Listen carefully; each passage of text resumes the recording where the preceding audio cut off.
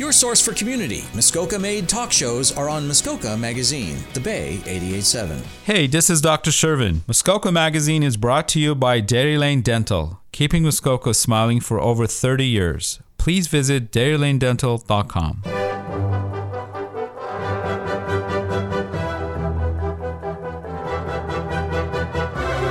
This is Boyer's Modern History of Muskoka with your host, Patrick Boyer.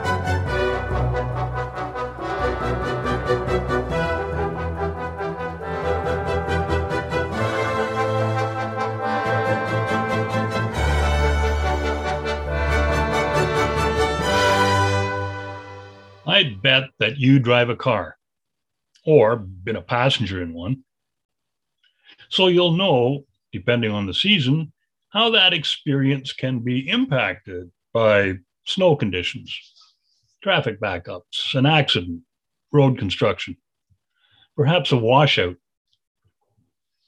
However, if you time travel back a century now, into the era of the roaring 20s, the automobile revolution is beginning to roll out in Muskoka. Oh, and your car problems are not at all the same. Frail motor vehicles are traveling over rugged roads. Your driving adventures are harrowing. Delays are plentiful. Your car often breaks down. Worst of all, roads are impossible, some even impassable. Our last program was about early cars and the automobile revolution spreading into Muskoka. So now we absolutely must focus on that monumental problem of roads. Actually, I should say problems, plural. There were plenty. First off, the rugged and unyielding Canadian Shield, Muskoka landscape's basement, rudely defied road builders. With ravines, cliffs, meandering rivers and creeks, dense forests, swamps, gigantic boulders and mud, huge embedded stumps, swarming clouds of black flies and mosquitoes, construction here did not compare to rolling out roads like runner carpets on the prairies or southern Ontario. In fact, scratching out any route at all was such a problem that Muskoka's roads were outrageously bad, because that's the best they could be. The second problem related to that. Because overland travel was so difficult, even when walking or riding horseback, settlers used waterways as the primary way to get around. Rivers and lakes offered them the same reliable pathways First Nations had been using since time immemorial. From ice out in spring to freeze up in winter, Muskokans traveled by canoe and every manner of boat, including big steamers. In winter, the same routes were still better, first with snowshoes and toboggans, then as winter roads for motor vehicles, and next snowmobiles. You see the problem. Year-round reliance on flat, continuous highways of water meant no particularly serious attention went to roads. Third, after the steam era introduced railway trains to Muskoka in the 1870s, they became the new best means for passenger travel and freight transport. Muskoka's vacation land economy began to boom once steam trains combined with steamships. See what happened?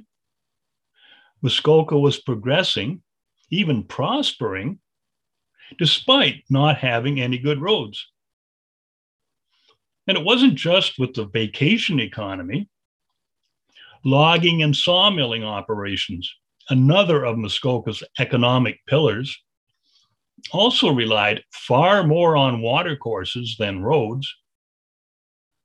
Muskoka could do well with just a few roads, even bad ones, until the automobile arrived.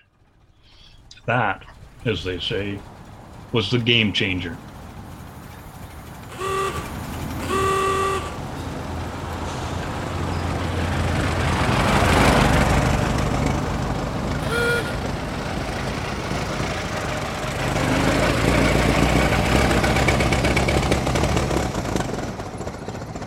The fourth problem was that road building, oh boy, was in the hands of local government.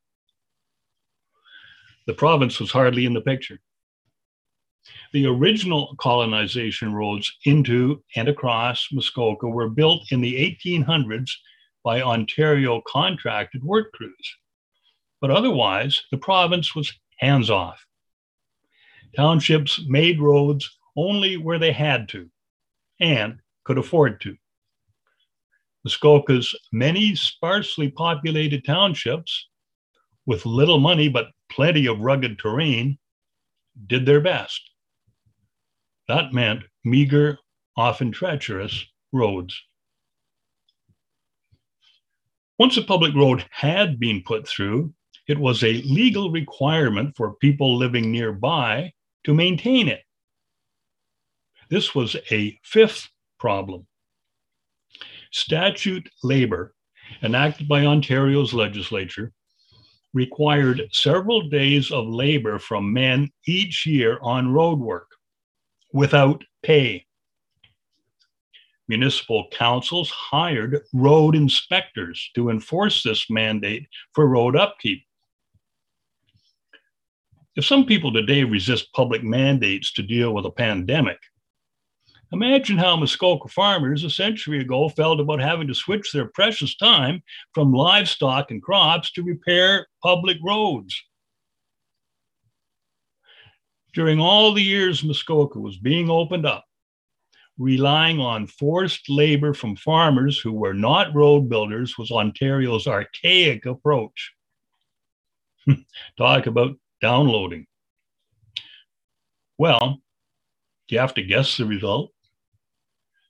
The winding, hilly, washed out, crude roads of Muskoka were poorly maintained and they deteriorated, especially those stretching over wide areas with few statute laborers living near them. Those are reasons Muskoka roads were not just bad, but terrible and too few. One stretch on the roller coaster road between Bracebridge and Baysville was called the Devil's Gap. It was a steep, slanting hillside of exposed, sharp rock. Horses pulling wagons balked. Tires on cars shredded. Another section of the same road was so sandy and sloped it caused automobiles to fall off it, many flipping upside down as they went. In South Muskoka, a Morrison Township road had no edges or ditching, not even stumps for that matter. It was not even a built road, simply an unmarked distance across the exposed summit of bald bedrock. There's no end to stories of intrepid motorists attempting to tour Muskoka. No shortage of photographs capturing the raw conditions they gamely sought to navigate. But not all holidaymakers were prepared to risk so much. When other destinations around the province and across North America were rapidly becoming available. As the 1920s advanced, the number of family cars multiplied, then multiplied again.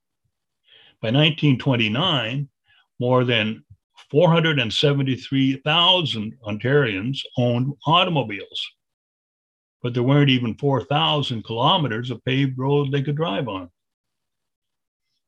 All those cars, and the countless more that just kept coming, were delivering huge change.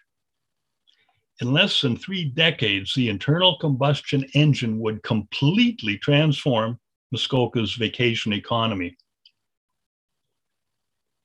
Automobiles had many advantages. A family could now set their own timetable, carrying all personal necessities with them, driving directly from city home to Muskoka destination. Car-owning families preferred arriving at their cottage rather than a train station. The 1920s gave more people more freedom than they ever had before. Individuals themselves, not railway companies, decided when and where to travel. Family outings to a beach, a countryside picnic, or road trips further afield. You did not have to be exactly clairvoyant to figure out that if motoring in Muskoka meant facing bad roads, or even no roads at all to primary destinations, that summertime flood of city folk would become a mere trickle. Muskoka's monumental road problem posed an existential crisis. After a short break, let's see what happened with that threat. By Muskoka for Muskoka, your collection of Muskoka-based talk shows. Muskoka Magazine, The Bay 88.7. I'm Dr. Shervin from Dairy Lane Dental, and you're listening to Muskoka Magazine. This is Boyer's Modern History of Muskoka with your host, Patrick Boyer.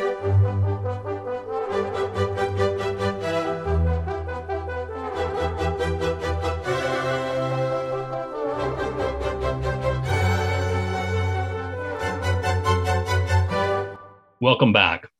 I'm Patrick Boyer. We've already seen the monumental scale of Muskoka's road problems a century ago. So, what did happen to make the place roadworthy? Well, the larger provincial scene, of course, set the stage. Changes in Ontario's government were inevitable with onset of the automobile revolution, just as they had been required earlier with advent of railways.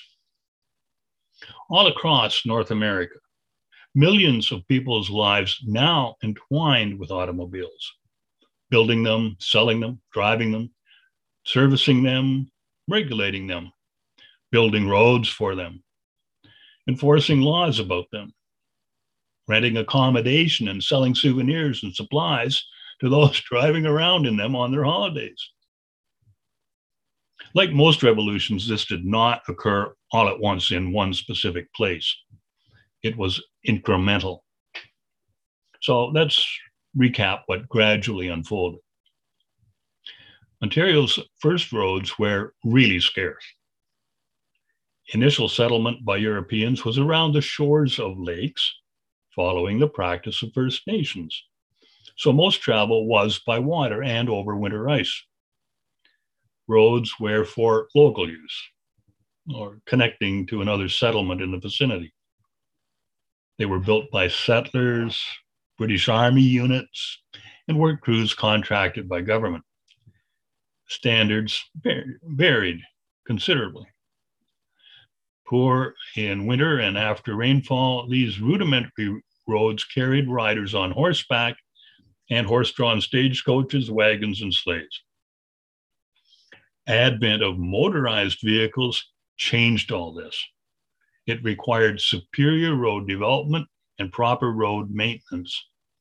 So in 1896, Ontario established an office in the Department of Agriculture responsible for roads and transportation. Heading it up was A.W. Campbell, an official designated provincial instructor in road making. Provincial instructor in road making. 4 years later, Campbell's role was expanded to Commissioner of Highways. Even so, the province was still not building roads. Campbell just trained provincial road building instructors, who in turn just established specifications for Ontario's roads, which, in the first decade of the 20th century, only ran a total of 90,000 kilometers total. Responsibility for roads remained in local hands. Those 90,000 kilometers were mostly county and township roads. As we know, they were built only when needed and affordable, and only maintained by forced free labor. By 1910, the Highway Commissioner's Office, handling the Ontario government's sundry roadwork efforts, got a new director when W.A. McLean, the provincial engineer of highways, succeeded A.W. Campbell. A shift was underway. Highways were being seen as projects of engineering rather than matters of agriculture. Next, the industrialization of warfare invented new uses for motorized vehicles of all sorts. In 1916, the third year of the Great War, the next step of accommodating the automobile revolution in Ontario was establishing a Department of Public Highways, taking over all functions of the Highways branch, with a new motor vehicles branch to register and license all motor vehicles, something which, since 1903, the provincial secretary had handled. Next, in 1917, the Highways Department began taking over local highways. First toddler's steps toward a provincial highway network. That year, the legislature also enacted the Provincial Highway Act, empowering the department to construct and maintain highways throughout Ontario. So that's the course we've been on since. What produced these changes, in addition to aiding the war effort, was steady pressure from local entities like the Muskoka Motor Club, and from across Ontario, the well-funded lobbying by the Good Roads Association and the Road Builders Association. The sweetener was that political leaders began heeding the need to upgrade and extend highway construction, because the electoral reality was that most voters, the rapidly growing number of drivers themselves, wanted more and better roads, and rightly so. Muskoka roads were so atrociously inadequate that Harmon Rice editorialized in his Huntsville Forester, quote, "It is apparent that road making must take on a new form because of the effect of motor vehicles. No longer will the old method of building a mud road suffice to meet the new traffic conditions," close quote. On came 1923's general election. Howard Ferguson led the Conservatives back to power at Queen's Park, ousting the Farmers' government. Ontario's new premier was intensely focused on Northern Ontario and its treasure house of resources. In the campaign, Ferguson had promised to build a new highway between North Bay and Cochrane. Construction began almost immediately. Fortunately for Muskokans, this major trunk road running north-south for long-distance passenger and freight traffic also needed good travel routes between the South and North Bay. That is precisely where much of the Muskoka Colonization Road, built in the 1800s from Washego up to Lake Nipissing, ran. The Muskoka Road had been established to develop townships along its route, as well as new communities. It is still the main street of Gravenhurst, Bracebridge, and Huntsville, which is why Leanne Smith, historian for this road, rightly calls it Muskoka's Main Street. However, in the 1920s, it was very much part of Muskoka's pitiful road problem. Still, just a narrow gravel strip, far too crooked and hilly to be part of a modern highway, Smith said. That is why the Muskoka Road between Gravenhurst and Bracebridge, in order to serve as a section of the Ferguson Highway, as this new arterial road into the Northland was called, was assaulted by work crews who straightened, leveled, and widened it, today's Highway 11. Entering Bracebridge, town of steep hills and rock cliffs, the Ferguson Highway ran an entirely new route that required 2 new bridges, one across the mouth of the Muskoka River's south branch, another, the Silver Bridge, over the falls on the river's north branch. Then endless dynamiting for a roadway approach around the solid bedrock south side of Bracebridge Bay. That section was later renamed Ecclestone Drive for George Ecclestone, Muskoka's MPP throughout the 1920s. Around Gravenhurst and Huntsville, road sections still carry Ferguson's name. And so the work continued with 3-ton dump trucks and rock-cut dynamiting north to Huntsville and beyond, creating a gravel arterial highway for motor travel from Severn Bridge to Cochrane. The entrance to Muskoka from the south had, Cinderella-like, been transformed into a vastly better north-south highway to northern Ontario. And, connecting at Severn Bridge directly to Highway 11, the district was now also on the trunk road to and from Toronto, just as it had so vitally become connected in the steam era by trains. For the age of the automobile, Bad Roads Vacation Land Muskoka had, once again, been resurrected to new life. What about east-west travel in the district? The province still left most road work to municipalities. In 1928, Monk Township Council resolved to build a controversial highway through its fine farmland between Bracebridge and Port Carling. The Reeve, Levy Fraser, who was also a leading Muskoka steamboat captain, championed this cause. He knew firsthand that Muskoka's progress could no longer rely on boats alone.